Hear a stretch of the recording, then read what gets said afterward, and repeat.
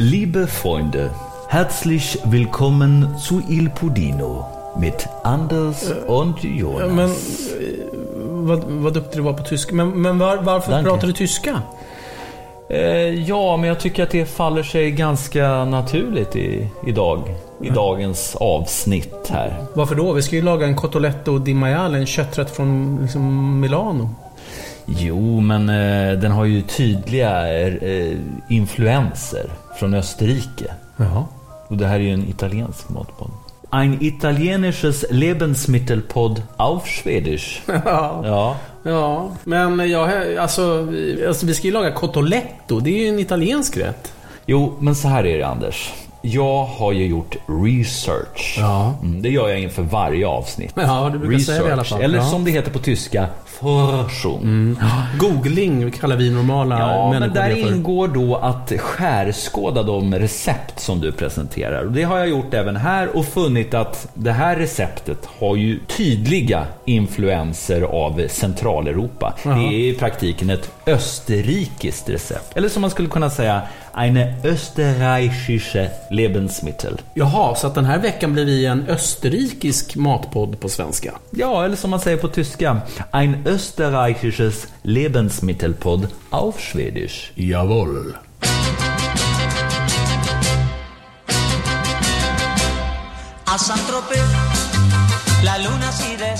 Men du, Anders, den här Cotoletta di Maiale som du har utlovat idag. Ja.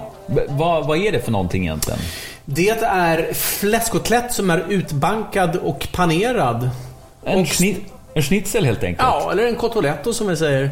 Ja. Piccata kan man säga också, men då är det med lite ost och grejer. Jo, men alla som har varit i Wien vet ju att en utbankad fläskkotlett som är panerad, det är ju en klassisk wienerschnitzel. Okej. Då får det vara det då. Sen om de i Italien kallar det för piccata eller cotoletto, det vet jag inte. Nej.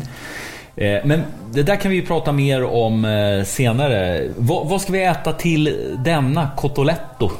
Det är lite less is more-tänk på tillbehören. Aha. Vi ska äta, egentligen hade jag tänkt göra ännu mer less is more, men jag har ändrat mig lite. Vi ska göra en liten potatissallad till. Ja, klassiskt viner tillbehör. Ja, men även i Milano i norra Italien så äter man ju rätt mycket potatis. Så att vi ska göra en potatissallad. Och sen ska vi servera en som vi ska krydda med citron och persilja. Lite grann som det klassiska tillbehöret gremolata. Ja, okej. Ja. Men vi ska göra själva gremolatan i potatissalladen. Oj. Och sen så ska vi ha sardell, som är oerhört gott till tycker jag. Citron och lite kapris. Från Pantelleria. Okej, vad är det? Det är en ö utanför Sicilien som har världens bästa kapris. Oppa. Aha. Men du kanske tror att den växer utanför Wien i någon förort, eller? Nej. Det skulle vara Innsbruck då i sådana fall. Men du, spännande. Hur går man då tillväga? Ska det börja bankas? Det ska börja bankas. Ja. Och vad är det för typ av fläskkött vi har att göra med? Det är en kotlettrad utan en urbenad kotlettrad som jag tänkte skiva och banka och putsa lite. Man tar ju bort lite fett och lite senor och sådär så man får en så ren schnitzel som möjligt. Och vad är själva syftet med att banka? Ja, det uppenbara resultatet av själva bankningen är ju att det blir tunt och fint. Och så mörar man det ju. Det blir ju härligt mört och lättuggat. Ja, lite som den här podden. Det är också ganska lättuggat. Inte så svårsmält. Nej, precis. Men du, det är väl lika bra att vi skrider till verket och går till spisen och plockar fram din tjocka skärbräda och börjar banka sött helt enkelt. Ja, banka sött helt enkelt.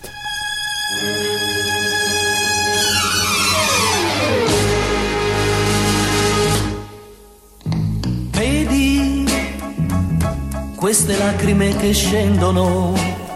Jaha, Anders, då har vi förflyttat oss till ditt kök. Och du har fyllt en kastrull med ett gäng små fina potatisar. Och fyllt på med acqua comunale. Ja. Ska man inte dela upp de där potatisarna först? Nej, det gör man sen. Aha.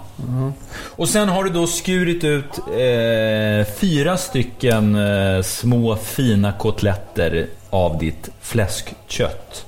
Köttet. Fläskköttet. Och ser du vilket fint fläskkött? Ja. Det här är ju en nibblegris. Ja, ekologiskt. Svinigt gott. Ja. Och varför gör du inte det här på kalv då? Kan man också göra. Ja. Men idag gör vi det på gris. Ja. Ska det vara så svårt att förstå? För grisköttet är lite fetare. Ja. Minst lika mört. Ja, och minst lika gott nästan tycker jag. Om man får tag på riktigt bra gris. Och nästan lika vitt som kalvkött. Ja. Ja, men banka ut den där jäveln då. Och ska det vara riktigt vitt kalvkött, då är ju det djurplågeri. Och det tycker vi inte om här på Il Podino, den österrikiska matpodden på svenska. Nej, precis, menar jag. Ja. Helt rätt. Ja, men stå inte här och fabulera. Jag bankar. Ja. Och det som låter här då är inte att jag smackar på Anders med en rotting där bak. Nej. Utan att du... jag trodde jag skulle ta en annan vändning. Har ett trubbigt föremål, eller vad säger man? Ja, en sötbank. Ja. Som du då bankar ut den här mot en skärbräda. Ja, precis. Det har vi gjort förut i Il Podino, men då var det kalv som låg på skärbrädan. Ja. Och varför bankar man då kalven, eller grisen i vårt fall? Jo, därför att man vill få den tunn och man vill få den mör. Ja. Vi liksom pajar ju köttfiserna lite grann här nu, så att det blir mört och fint. Och ser du, jag vänder köttbanken lite grann på sniskan så här, så att man nästan slår rakt igenom den här köttbiten. Ja. Det finns ju såna här köttbankar med taggar på, eller med vet du? Ja, jag vet precis. Det kan man ha till att möra. Men man står och bankar dem så här tills man får 4 stycken lagom tunna, härliga små fläskschnitzlar. Ja. Och sen då? Sen ska de paneras. Ja. Men det är ju sen. Nu är nu och sen är sen. Okej.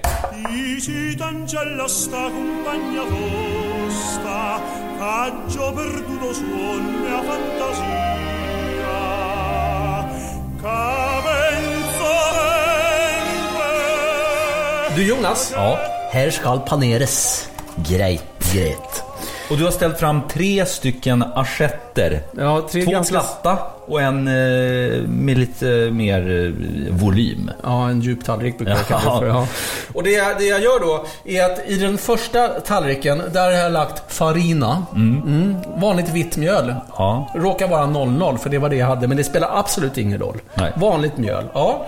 Sen så knäcker jag här ägg i den mellersta lilla skärlet. Och du kan med din vispa runt det lite grann sådär, Och i det sista, där har vi pangrattato. Vad betyder det? Ströbröd. Egentillverkat. Jaså? Ja, jag har gjort det där själv faktiskt. Och gammalt surdegsbröd som har legat och blivit torrt. Mixar man det. Då slipper man gå till sin lokala Lebensmittelgesellschaft och köpa ströbröd. Det är riktigt det. Ja. Och jag tycker inte det är inte ett tecken på snålhet, det är ett tecken på sundhet. Ja, eller hur? Inget ska förfaras. Nej, eller hur? Så, nu har men vadå, du ska ha den du ska panera den 2 gånger? Ja, dubbelpanering helt vanligt. Det räcker, du behöver inte vispa med nu. Nej. Du, då gör man så här. Då panerar man först då den här lilla skinksnitsen. Och nu sänker Anders ner ett fläskstycke i mjölet. Då tar vi först i vanligt mjöl. Ja. Det här är en gammal svensk hederlig dubbelpanering. Ja. Så att man först får mjöl på båda sidorna utav och den här. Då kör du allihop. Det är inte så att du kör en kotlett först i mjöl, sen i ägg, sen i ströbröd. Jag kör allihopa på en gång så här. Ja. För nu kommer det börja bli kladdigt det här, förstår du. Ja. Nu är det inget kladdigt, för nu har vi bara haft det i vanligt mjöl. Men nu kommer det börja kladda. Sen, och där går den första kotletten ner i äggblandningen. Ja, just det. Då får man se till att man får ägg så det täcker så här. Och sen därifrån, du får köra sista då. Nu lägger jag den här i ströbrödet, får du vända runt den och fixa där. Jag klarar det. Och vad är egentligen syftet med ströbrödet? Är det liksom för att få en härlig crunchy yta på det. Härlig crunchy panering på det. Jo, jag bara menar vad är själva syftet med paneringen egentligen? Vi kommer steka det här i smör. Ja. Och ströbrödet kommer ju suga åt sig av det här goda smöret. Ja, gött. Förutsättningen är ju att det här kommer bli ännu godare än Italien. Vet du varför? Nej. Vi har godare smör här i Sverige. Ja, du brukar säga det. Men du, det här med Österrike, Tyskland, kopplingen till Italien. Ja. Det kan ju tyckas långsökt, men det är inte ett dugg långsökt. Kan jag lägga den här ovanpå den redan panerade schnitzeln? Nej, inte ovanpå panerade schnitzeln kan jag inte lägga. Du kan lägga den bredvid sådär. Ja, förlåt. Ja. Nej, men man brukar ju faktiskt säga det att norra Italien, där Milano ingår, det har ju mer gemensamt med södra Tyskland än med södra Italien. Ja.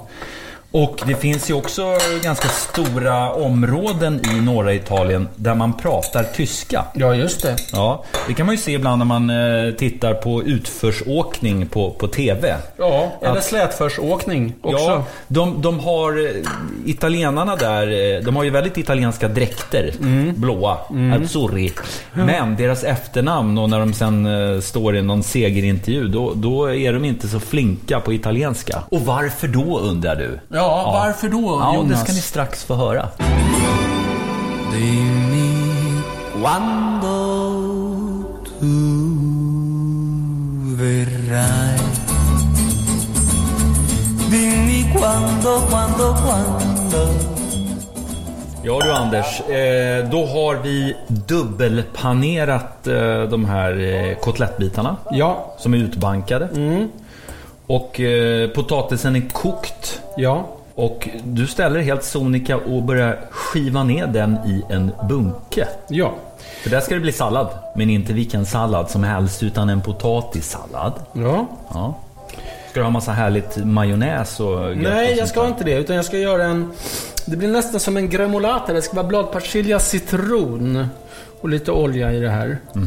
Så den blir lite frisk. Och du låter skalet sitta kvar? Ja, inte allt skal, men lite grann. Det är ju så fint skal på de här små vaxiga, ser du? De är väldigt vaxiga, härliga potatisar. Ja. Och om man nu är lagd åt det nutritionistiska hållet, så vet man ju att det sitter väldigt mycket nyttigheter i skalet. Det sitter ju ibland gift och sånt där också. Men det sitter ju en massa vitaminer och annat gött, i varje fall på de ekologiska potatisarna. Precis, och det här är ekologiska potatisar. Ja. Från Sverige. Ja. Och vi har ju jämförelsevis med Italien väldigt bra potatis här. När jag står här, Anders, inför dessa fläskstycken, då kommer jag att tänka på första gången jag var i Italien och första gången jag var på krogen i Italien. Jaså? Ja. Vad var det då? Ja, men det var faktiskt i Milano. Och då tänkte jag, när jag skulle gå ut och äta lunch där, att nu jäklar ska det ätas en brakmåltid. Ja. Och då hade jag, så mycket hade jag förstått att i Italien så äter man först pasta och sen kött. Just det. Så då beställde jag in en pastarätt och sen så tog jag någonting som såg väldigt lokalt ut, nämligen Cotoletta milanese. Ja, ungefär som det vi gör idag. Ja, och döm av min förvåning när det då anländer alltså en stor schnitzel med en liten citronskiva efter pastan. Och då tyckte jag... Vad är moset? Eller gratängen, tänkte du? Men lite så. Var är jag? Jag trodde jag var i Italien. Det verkar som jag är i Innsbruck eller Graz eller Wien. Ja, just det. Ett poddtips från Podplay. I Fallen jag aldrig glömmer djupdyker Hasse Aro i arbetet bakom några av Sveriges mest uppseendeväckande brottsutredningar. Han börjar skriva ganska detaljerat på det här Flashback-forumet om saker som vi utredare ser att han har bra mycket kunskap om det här. Så pass mycket så att han faktiskt måste ha varit på plats. Hör poliser och utredare berätta om hur de löste fallen jag aldrig glömmer på Podplay. Ja, men det är ju som vi har pratat om tidigare, att det norditalienska köket har ju mer släktskap med grannarna i norr än vad det har med sina egna landsmän i söder. Ja, och som alltid annars, Anders, så har det här historiska förklaringar. Jaså? Ja, för då återkommer vi till cliffhangern här några minuter tidigare i podden. Ja, vet du, medan du står och snackar om den här säkert fantastiska historien, så river jag ner lite citronzest i den här potatissalladen. Ja. Ja, gör det. Och citronzest och persilja, vad tänker du på då? Jag tänker bara att det är väldigt gött. Gremolata tänker jag på. Vad är egentligen en gremolata? Gremolata det är ju precis det. Det är persilja och citronzest. Persilja, citron och vitlök har en del i, men det gillar inte jag så mycket. Nej. Och så lite olivolja kanske. Och lite olivolja. Så att vi ska ha lite citronzest i den här potatissalladen. Vi ska ha lite citronsaft. Och sen så olivolja och lite salt och peppar. Ja. Men berätta. Jo, så här va. Som vi alla vet så är Italien som enat rike är ju en ganska sen företeelse. Ja. 1860-1870 börjar man slå ihop hela Italien. Men då var det så här, förstår du. Norra Italien och då i synnerhet de italienska alperna. Det hörde ju till det österrikisk-ungerska kejsardömet. Habsburg. Ja, familjen Habsburg. Okej. Men då blev det ju krig där i Europa 1914. Ja. Mellan å ena sidan Österrike-Ungern och Italien mot Frankrike, England och Ryssland i huvudsak. Just det. Och då tyckte Första världskriget. Ja. Och då tyckte fransmän och engelsmän att det vore ju väldigt praktiskt om italienarna kunde angripa tyskar och österrikare söderifrån. Ja. Så att man fick ett liksom flerfrontskrig. Ja. Och då sa italienarna, smarta typer, okej, vi går med i första världskriget mot Österrike, Ungern och Tyskland på ett villkor. Det är att vi får ta hela Sydtirolen. Som då tillhörde Österrike-Ungern. Just det. Och Sydtirolen, det låg ju i dagens norra Italien och där pratade man tyska.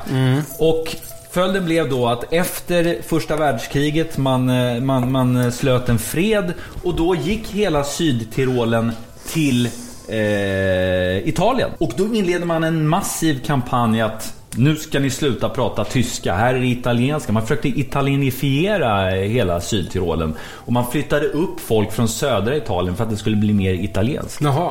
Men det är ju fortfarande en massa tyska namn där. Ja, det är ju blandat idag. Ja, när man tittar på Vinterstudion, myset på lördagar och söndagar. Ja. Då är det en massa längdskidåkare där uppifrån. De heter Filikotler och... Ja, just det, precis. Ja. Så därav blandningen av tyskt och italienskt i norra Italien. Ja. Och det här syns då på faten i det vi lagar idag. Och medan du har stått här och gaggat Jonteboy så har jag blandat till den här potatissalladen. Den blir så här syrlig fräsch. Så att den får stå där och marinera lite. Och den är liksom en liten blandning av Österrike och Italien. Det är inte så, kan man säga det? Hade det varit en österrikisk potatissallad, då hade det varit majonnäs, senap och sånt där gött i. Men nu inspireras du lite av det södra Italien och blandar in lite persilja, olivolja och citron. Det är fantastiskt. Det är fint det. Och så ska du ha kapris i där också. Nej, inte där i. Den ska vi servera apart. På sidan om. Då du, Jonas, är det dags att steka våra små schnitzlar. Ja. Och de ska stekas i smör. Eller cotolettisar som du skulle ha sagt. Om inte jag hade kommit och fört in det österrikiska. Ja, just det. Vi ska steka dem i smör. Och när du ska steka panerade grejer så ska det inte vara någon sån här vansinnesfart i pannan. Nej. För då bränner man lätt. Och inte lite smör. Man kan använda... Ja, men det ska vara mycket smör när man steker panerade grejer. Det är liksom en del av rätten. Ja. Det sugs upp av det där ströbrödet. Ja. Så att jag har 2 pannor igång här. Får vi se hur det går. Om jag kan hantera 2 pannor samtidigt. Ja, för jag och Anders ska ju inte bara äta en schnitzel. Nej, vi har gjort 2 var. Riktiga karar. De ska ha ordentligt med käk. Ja, visst. Om jag hade sagt mycket smör tidigt i våran podd när vi började med Podino, då hade du förvandlats till... Ja, du tänker på en professor emeritus i kriminologi. Precis. Men det var då, och nu är nu. Ja, jo. Så att, det har varit lite GV på sistone. Ja, det har varit lite GV. Men du, då steker vi 2 styckna i per panna här. Ja, och då har du spisplattorna igång på 7:an. Ja. När vet man om en schnitzel är klar?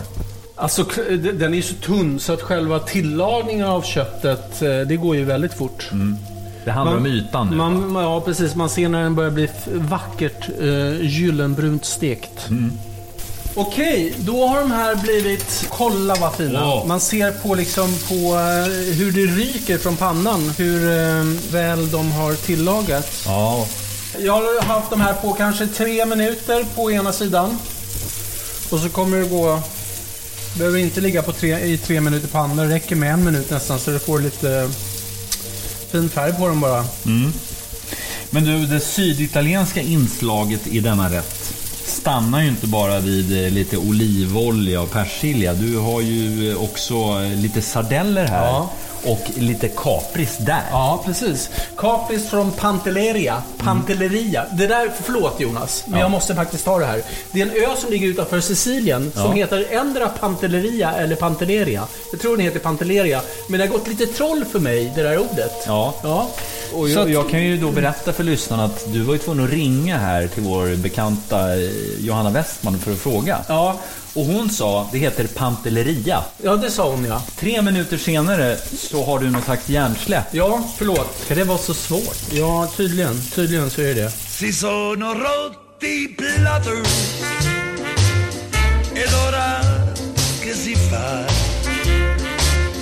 la vita senza platters che mai diventerà. Kolla vad fina de blir. Men vad ska du göra med kaprisen och sardellerna? Kaprisen från Pantelleria. Pantelleria. Ja. Så tror jag att det heter. Pantelleria. Ja. Den har jag... Släppte den. Ja, jag släpper den. Den har jag jag har blötlagt den för den är inlagd i salt. Ja.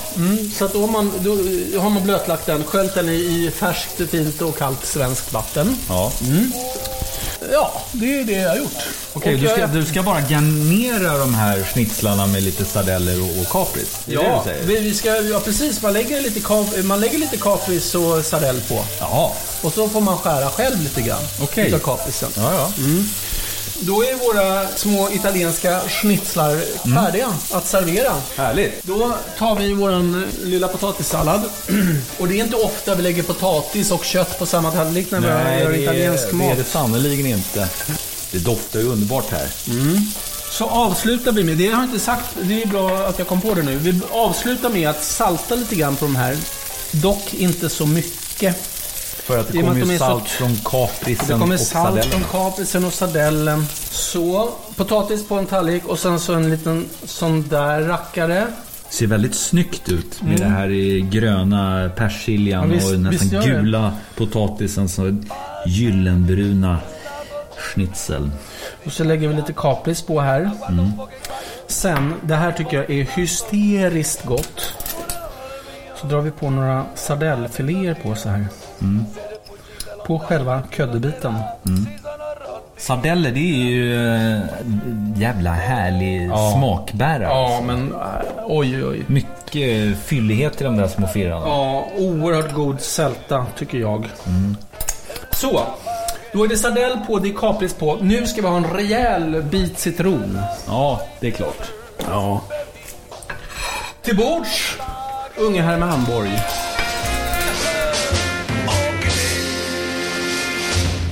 Du, jag tar och börjar med att pressa citron här över. Ja, det gör du köttet. rätt i. Och du, det här är ju gott att äta. Man behöver ju inte äta den här potatissalladen till. Det här är ju gott att bara servera. Låt oss säga att man ska äta den här som en del av en större meny. När man ätit en pasta innan. Då behöver man ingen pära. Då skulle jag bara servera på senapskål. Jaha.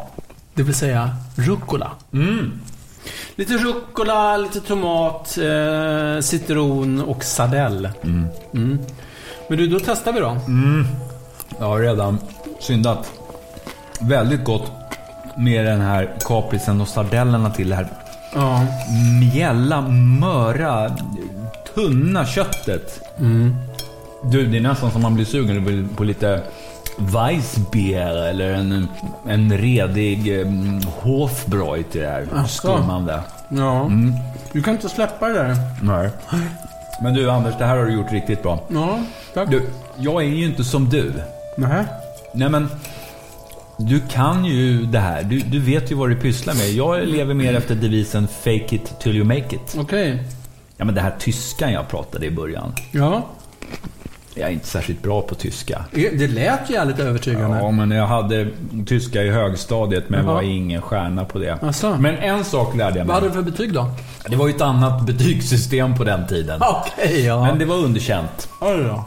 Till min mor och fars stora sorg. Men jag kan säga, du fick A+ för din tyska insats i dagens Ipodino, måste jag säga. Ja, men en rolig grej lärde jag mig. Ja. Och det är att man i tyska språket har en skillnad på, man har 2 olika verb för att äta. Okej. Det är essen då som människor, vi gör med essen, människor. Ja. Och sen så när det är djur som äter, då heter det fressen. Fressen. Och det tycker jag är så härligt. Och jag tycker det här är så gott så att liksom man vill bara sluka det här som ett djur. Ja, just det. En food frenzy på engelska. Ja, något sånt. Ja. Jetzt fressen wir. Med munnen full av schnitzel eller piccata eller Cotoletta eller vad det nu är. Det återstår väl inte så mycket mer att säga från oss här på Il Podino än Auf Wiedersehen and goodbyes. Bis gleich. Tschüss. Tschüss.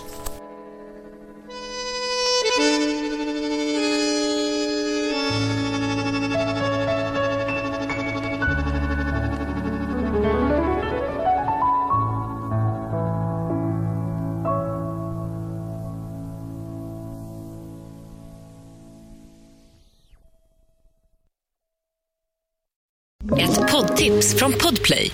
I podden Larm vi minns kastas du rätt in i en brandmans vardag. Över radion meddelar kollegorna som är framme att det finns 2 skadade personer liggandes i diket intill olyckan. Brandmännen Daniel Brander och Trösti Brege tar det med på dramatiska larm som de upplevt under sina många år inom räddningstjänsten. Polisen tänder sin ficklampa. I ögonvrån ser jag hur han mantlar sitt tjänstevapen. Och jag känner hur blodet fryser till. Missa inte Larm vi minns på Podplay.